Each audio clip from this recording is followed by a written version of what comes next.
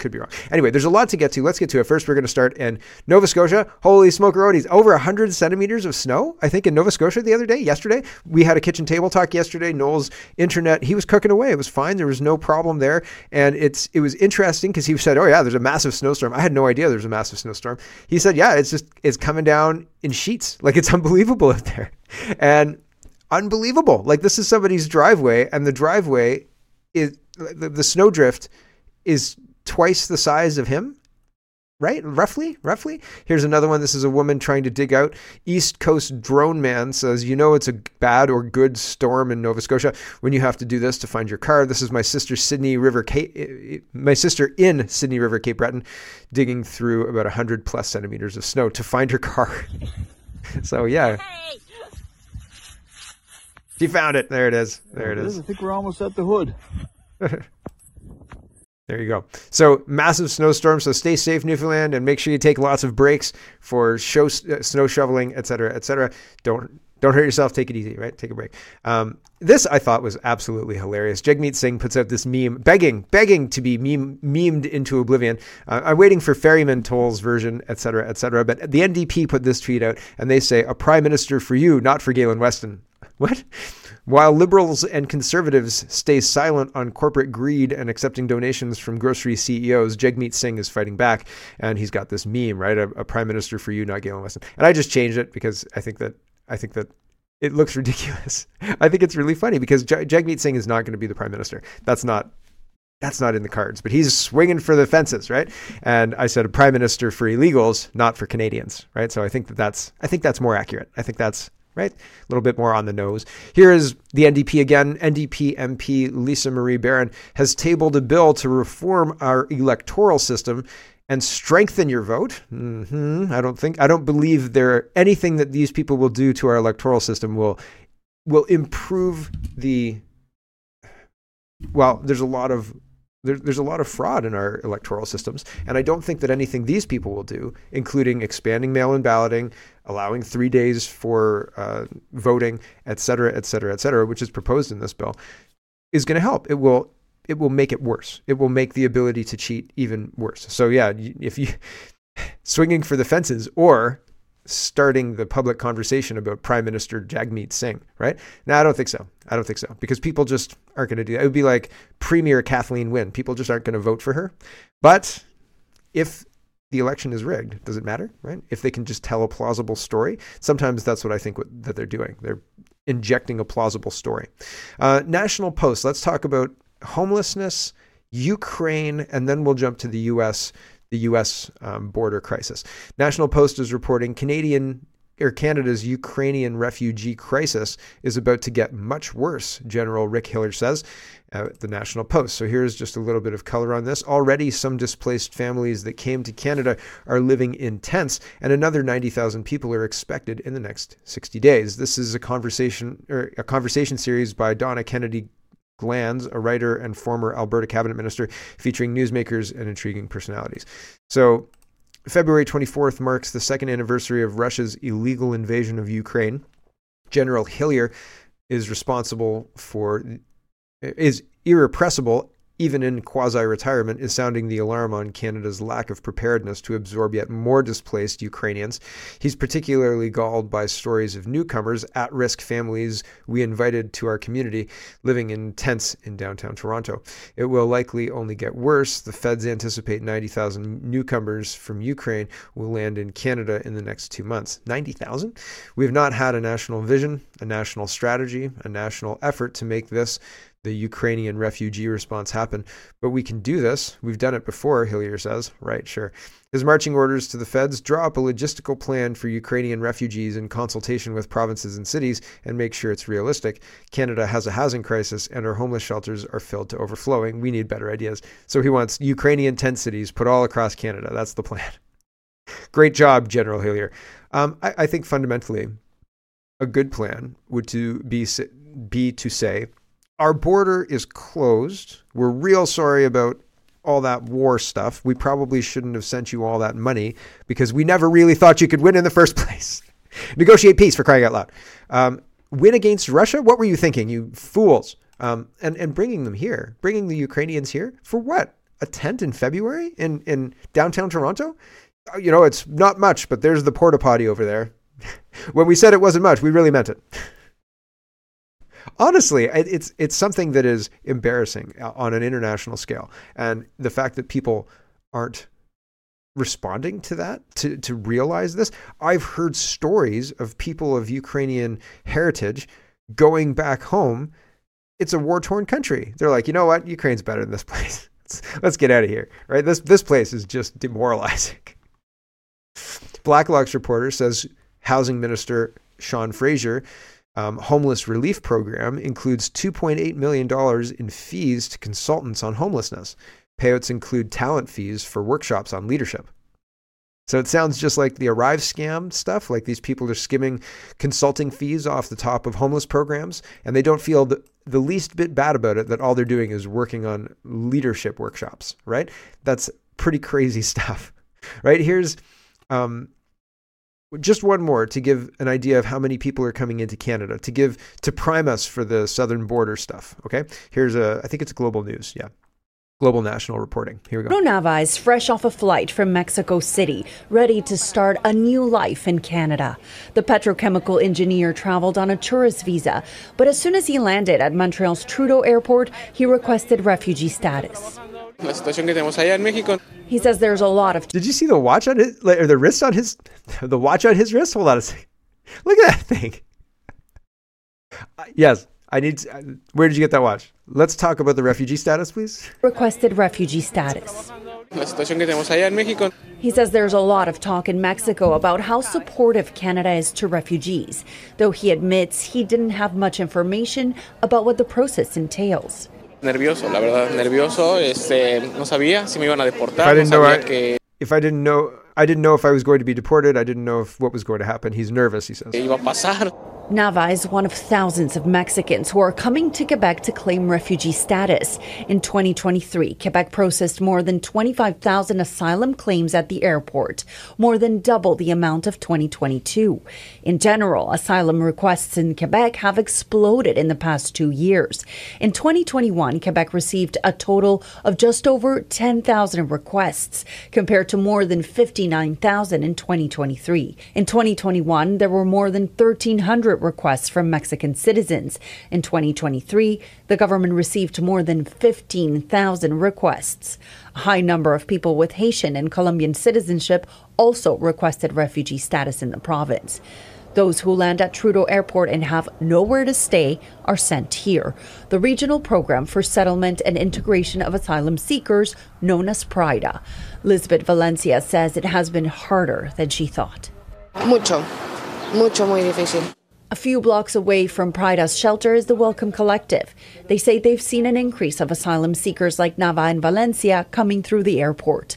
A major issue is that their work permits don't come right away, pushing many to request financial assistance.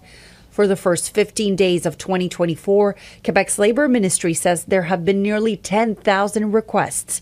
That's an average of 656 per day. An estimated 30% come from asylum seekers. Right? So just understand what we're talking about. And now let's talk about the U.S. southern border. Here's Governor Abbott talking about what's happening at the southern border in Texas. I'll just give him the first minute. It's a 4-minute speech, or we'll listen as long as it makes sense, but we're not going to listen to the whole thing. Here we go.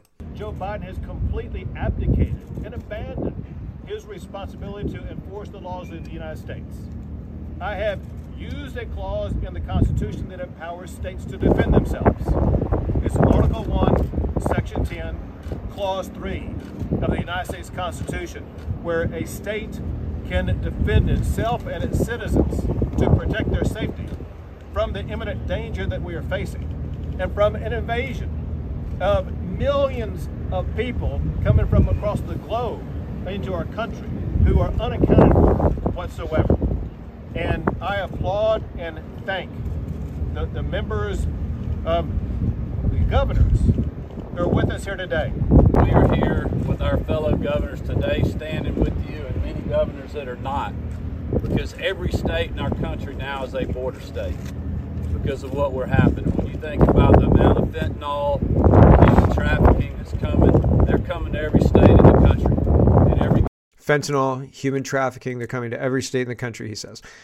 I don't think that they're far off. They are trying to stop crime. Here is Rand Paul, and I've got a video from Rand Paul later in the series, but he says, amazing, this predictable revelation is only a week old, and the swamp's new border security bill gives Ukraine $60 billion, with a B, more. From the squandering of your money to the fake border reforms, it's safe to declare this bill as anti-American. I'm a no. Officials stole $40 million meant to buy arms for the war with Russia, Ukraine says. So this was an AP story I reported on, last week when it came out or whatever, week and a half maybe. Tommy says, I can't believe this is the border security bill that's been negotiated. This bill destroys American sovereignty. It will weaken immigration laws for decades and handcuff the next president that actually wants to secure our borders and defend our country. This bill has been crafted to solidify the invasion of illegals into the United States of America. I'm an immovable no. So they're trying to flip votes like House of Cards. Greg says not only does this bill codify 1.5 million illegal border crossings into law, but the border emergency that automatically gets implemented at 5,000 crossings per day in a week can be overturned by Joe Biden. And in case 1.5 million illegals isn't enough, it also locks in green card giveaways through 2030. So we had 656 contacts per day for job requests, right? And now we had 15,000 requests for coming into the country at one point. And that was for the whole year. Imagine it being in a single day, right? Like these guys are doing that. Or imagine that being 3 days of border crossings rather than an entire year, right? And that's what we're talking about at the southern border. And these governors, I think that this is an obvious problem. Like, this is not like you could argue it. It is a very clear, blatant, glaring violation of law and order and good sense and security and the intention of having borders for the United States and being able to secure those borders. There are so many arguments that it seems glaringly obvious, right? I think I've underlined that a few times. And so I can't believe that it's taken this much to get this much action from the governors of the states. All of that said, Canada has all of those problems already enshrined into law. And what's happening? People are flying to Canada. If the United States closes the border, people will fly. There will be charter planes from Mexico to bring illegal people into the country daily, because and our contacts will go up. And who knows? They probably won't even declare themselves to the customs. They'll just walk on, see you later. I'm at an airport and I'm just going to walk into the community and we'll figure it out from there. So I think big problems on the horizon unless we can get a handle on this. And at the same time as the United States, like if we're not working in tandem to shut our border at the same time they do, then we are in for a world of hurt. And it's not good. Steve says, let me be clear. The Senate border bill will not receive a vote in the House. Here's what the people pushing for this deal aren't telling you. It accepts 5,000 illegal immigrants a day and gives automatic work permits to asylum recipients, a magnet for more illegal immigration. Yeah. And the illegal immigrants or the refugee claimants or whatever you want to call them, here, they can't even get work permits, so they have to rely on welfare, right? So they start taking money out of the system right away. Mike Lee says, fun fact, the U.S. Marine Corps budget in fiscal year 23 was $53.8 billion. This bill would give Ukraine more than $60 billion. $60 billion. Here's Rand Paul, voodoo economics. He's saying this is not financially viable. This is not responsible. It's just 9 seconds. Here we go. The U.S. is on an unsustainable fiscal path. The U.S. federal government's on an unsustainable fiscal path. And that just means that the debt is growing faster than the economy. Yes. Obviously, yes. Obviously. Adam says, this is happening in Australia. I'll come back to this in just a second after we've talked about what's going on in Canada. Maxime Bernier says, diversity is our strength, tweeted Liberal MP for Fort McMurray. Could Lake Lila Goodrich yesterday. Oh, it's McMurray Cold Lake. Sorry. Lila Goodrich yesterday repeating Trudeau's slogan. That's not a Liberal MP. She's a CPC MP. There's no difference between the woke Liberals and the fake Conservatives. So she says, diversity is our strength. It was a pleasure to speak at today's opening of the Multicultural Expo. My mini-me was excited to join in the celebrations and welcome everyone to this wonderful event. And here is one more. Pierre Poilievre says, the first plank of our common sense conservative plan is to hit the brakes on car theft. So They're not doing anything. They want to stop the crime of car theft. They don't want to do anything about immigration. And people, I mean, some people are upset. He's got 1.5 thousand likes and 271 comments, right? Anti-woke Canadian says, how about we stop importing these criminals, right? I said illegal immigration is a bigger problem, but I only have 37 likes, right? Brittany says, no, we'll carry on. But it's very interesting that there are pushbacks on this whole idea of immigration because Canadians didn't used to feel comfortable pushing back. I'll play the first minute of this video. Here you go. Today, many people will wake up and one of the first things they'll do is look out the window, not to check the weather, but to check if their car is still there. This should not be normal for Canada. After 8 years of Justin Trudeau, car thefts are up 300% in Toronto and 100% in Montreal and Ottawa. Justin Trudeau actually admitted this in a press release he put out last week. Cars have literally been stolen from people's driveways in front of their homes where they are supposed to feel safe.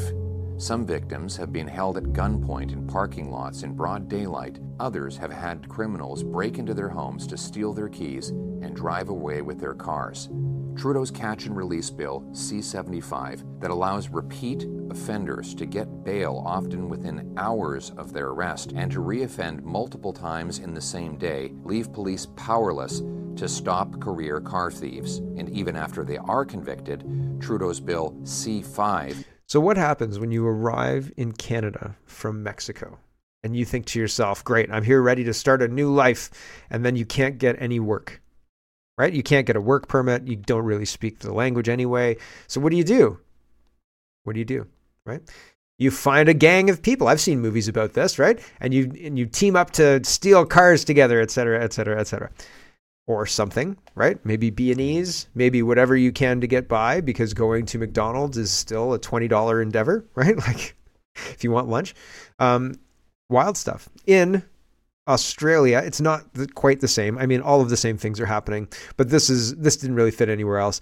Adam says, if you're in Australia, or if you're an Australian Israeli, and if you lost a loved one on October 7th, Australia will give you $75,000. He says, are you out of your frickin' mind? The Prime Minister of Australia. How outrageous is this, and how dehumanizing is it for the Palestinian victims of Israeli genocide who don't get a mention in this preposterous scheme? Yeah, so pretty wild stuff, right? Like, the whole world's gone mad, and it seems to be going mad everywhere. And we're all supposed to carry on and not question any of these lunatics shutting down our energy, shutting down our farming, teaching children that they can change their sex, right? Like, we're not supposed to question any of it, even though everything seems to be exploding. Like, nothing seems to be running well. It's like driving down I'm not a car guy. I liked building computers. I thought it was kind of fun to build computers, and I've fried my fair share of motherboards, like one. So, you learn hard lessons sometimes, and sometimes it costs you a motherboard. Fair, right? But cars intimidated me for whatever reason, because they were complicated in the 90s, and my dad was a commuter, and my mom said, don't touch the car. So, if you break something on the car, that's a real issue. And I didn't have the money to buy my own car. Maybe I did, but it wasn't something that I was like comfortable doing, right? And so tinkering is something I'm comfortable with on computers. But it's like driving down the road. There's a long way to get here. Driving down the road with somebody who hears a really bad clunk in the engine, and instead of like stopping or pulling over or anything like that, just turns the radio up, and you're like, yeah, we'll keep going. Everything seems fine. It's like, well, there's a huge problem that we're just totally ignoring. That's what we're doing. There's a long way to get there. Moving on, let's go to the next topic. Dan McTeague, I'm not a car guy, what can I say? Dan McTeague is talking about carbon. He's responding to Mickey, and Mickey says, yeah, Mickey, not Mikey. It's supposed to replace other taxes. So yesterday I showed you Elon Musk was saying carbon tax. Carbon tax is the way to fix the climate change issue. That's the obvious way to do it. It's the best mechanism. Put a price on carbon, CO2, and bingo, bango, bongo, you've got your solution. Basically, is the Elon Musk plan. And I listened to his presentation on this at TED 2013 or something like that, 2014 maybe. And so all of the liberals were trying to dunk on the conservatives by saying, hey, like Elon Musk agrees with us. And a really important part of Elon Musk's plan was that it actually be revenue neutral. And here's Mickey saying that. It's supposed to replace the other taxes in Elon Musk's proposal. I think he failed to understand the corruption in the system. The carbon tax is another tax. It doesn't replace the tax. It's just more tax. That's where his plan fails, right? And McTeague says that's the idea in theory. The practical reality is that it's a highly inflationary and hits products for which demand is inelastic, meaning like even if it's twice what it is now, the demand is going to still be there because there's nothing else that does what that does. Anyway, that's alternatives are less reliable and more expensive, right? Even at double for gas, I'd rather have the gas than a windmill, right? Like, or solar power. Here is what's going on with coal. And Persephone says, Canada has a dirty secret. While Trudeau tells citizens they must pay climate taxes to save the planet and coal cannot be imported, Canada is mining our hearts out, and we quadrupled exports of the dirtiest coal to China in 2023. We are lying. We are being lied to. And yeah, that's very interesting. Here's Chev TV, and he says Canada's dirty secret is just south of the NDP Vancouver, where the largest coal export terminal in North America sends cheap, low-grade U.S. coal sent on miles-long rail cars spewing coal dust in Canada to China to burn, but you must buy a heat pump, right? Pretty wild stuff. And, you know, these people, well, here's Danielle Smith explaining what their electricity regulations are going to do and how problematic that is for Alberta. Here we go. What exactly is your stance against Ottawa? Is this defying Ottawa's regulations? Yes. I mean, if they come through with the clean electricity regs, they will be mandating that we have to have essentially an emissions-free power grid by 2035. That means no one will build natural gas. We don't have a regulatory framework to build nuclear. No one will build nuclear. We don't have the resources to build hydro. No one will build hydro. So if we do not act, we will end up with instability in our grid. We will either not be able to grow as a province, or we will end up with brownouts and blackouts. That's the pathway that the federal government is giving us. And I've just said no. No. That works. That's great. No. You know, it's very empowering, right? You just have to say no. Maybe she should put out a primer for the other premiers, right? Just say no with Danielle Smith. The Telegraph says the West's humiliating electric car climb down has begun. Ha. I've been saying for months EVs aren't going to happen. They're not practical. They don't even serve. They can't serve as a commuter car. They're not good as a winter car. They're not good in cold temperatures at all. And so it's not practical to replace all of the cars on the road with electric cars because you can't use them most of the time. And sometimes they blow up, right? Like they just explode. And that's not good, right? And so Hertz and other rental companies are getting out of electric cars, and we're seeing lots and lots of people not buy them. And so there's a lot of inventory just stacking up in dealerships and nobody can sell them. So that's interesting. And so the Telegraph is noticing this in the UK, and they say that, you know, the West humiliating electric car climb down. The article was more robust. I read it yesterday, but it's paywalled today, so I'm not going to get into it. But fundamentally, all of the factors that I mentioned, that it's not practical and nobody wants to buy those damn cars, are contributing to manufacturers not making them anymore. Because when you spend a lot of money to make a car that you hope you can sell for a lot more money and you can't sell them at all, that's just a bill, right? Like that, you've just made these cars that nobody wants, and sorry, you just got to eat that cost. Sorry. And I mean, they're big enough companies that they can probably eat that cost. But if that's all the products that they can sell, and that's it. And I mean, if it's government mandated, maybe. But even then, I have a feeling that people hopefully will be ingenious enough to and produce products that get around these bans. Have you seen these scooters, these electric scooter things? So they're really robust. They've got really meaty wheels. It looks like you could ride them in the wintertime. And I have seen people riding them around like January, right? So not after a snow or anything like that. But, you know, they've got a backpack on and they've got a big coat and a helmet and stuff. But the scooters are electric. They go 20, 25 kilometers an hour, and people boot around like going to friends' houses and things like that. And I have a feeling that instead of cars, you're going to be given a scooter. You know what I'm saying? Like, go do your grocery shopping on this scooter here. And like, sure, you can get to the grocery store in your neighborhood in 15 minutes or less. You know, no problem. There's your scooter, right? Have you seen this? It's all over Guelph. People are doing it.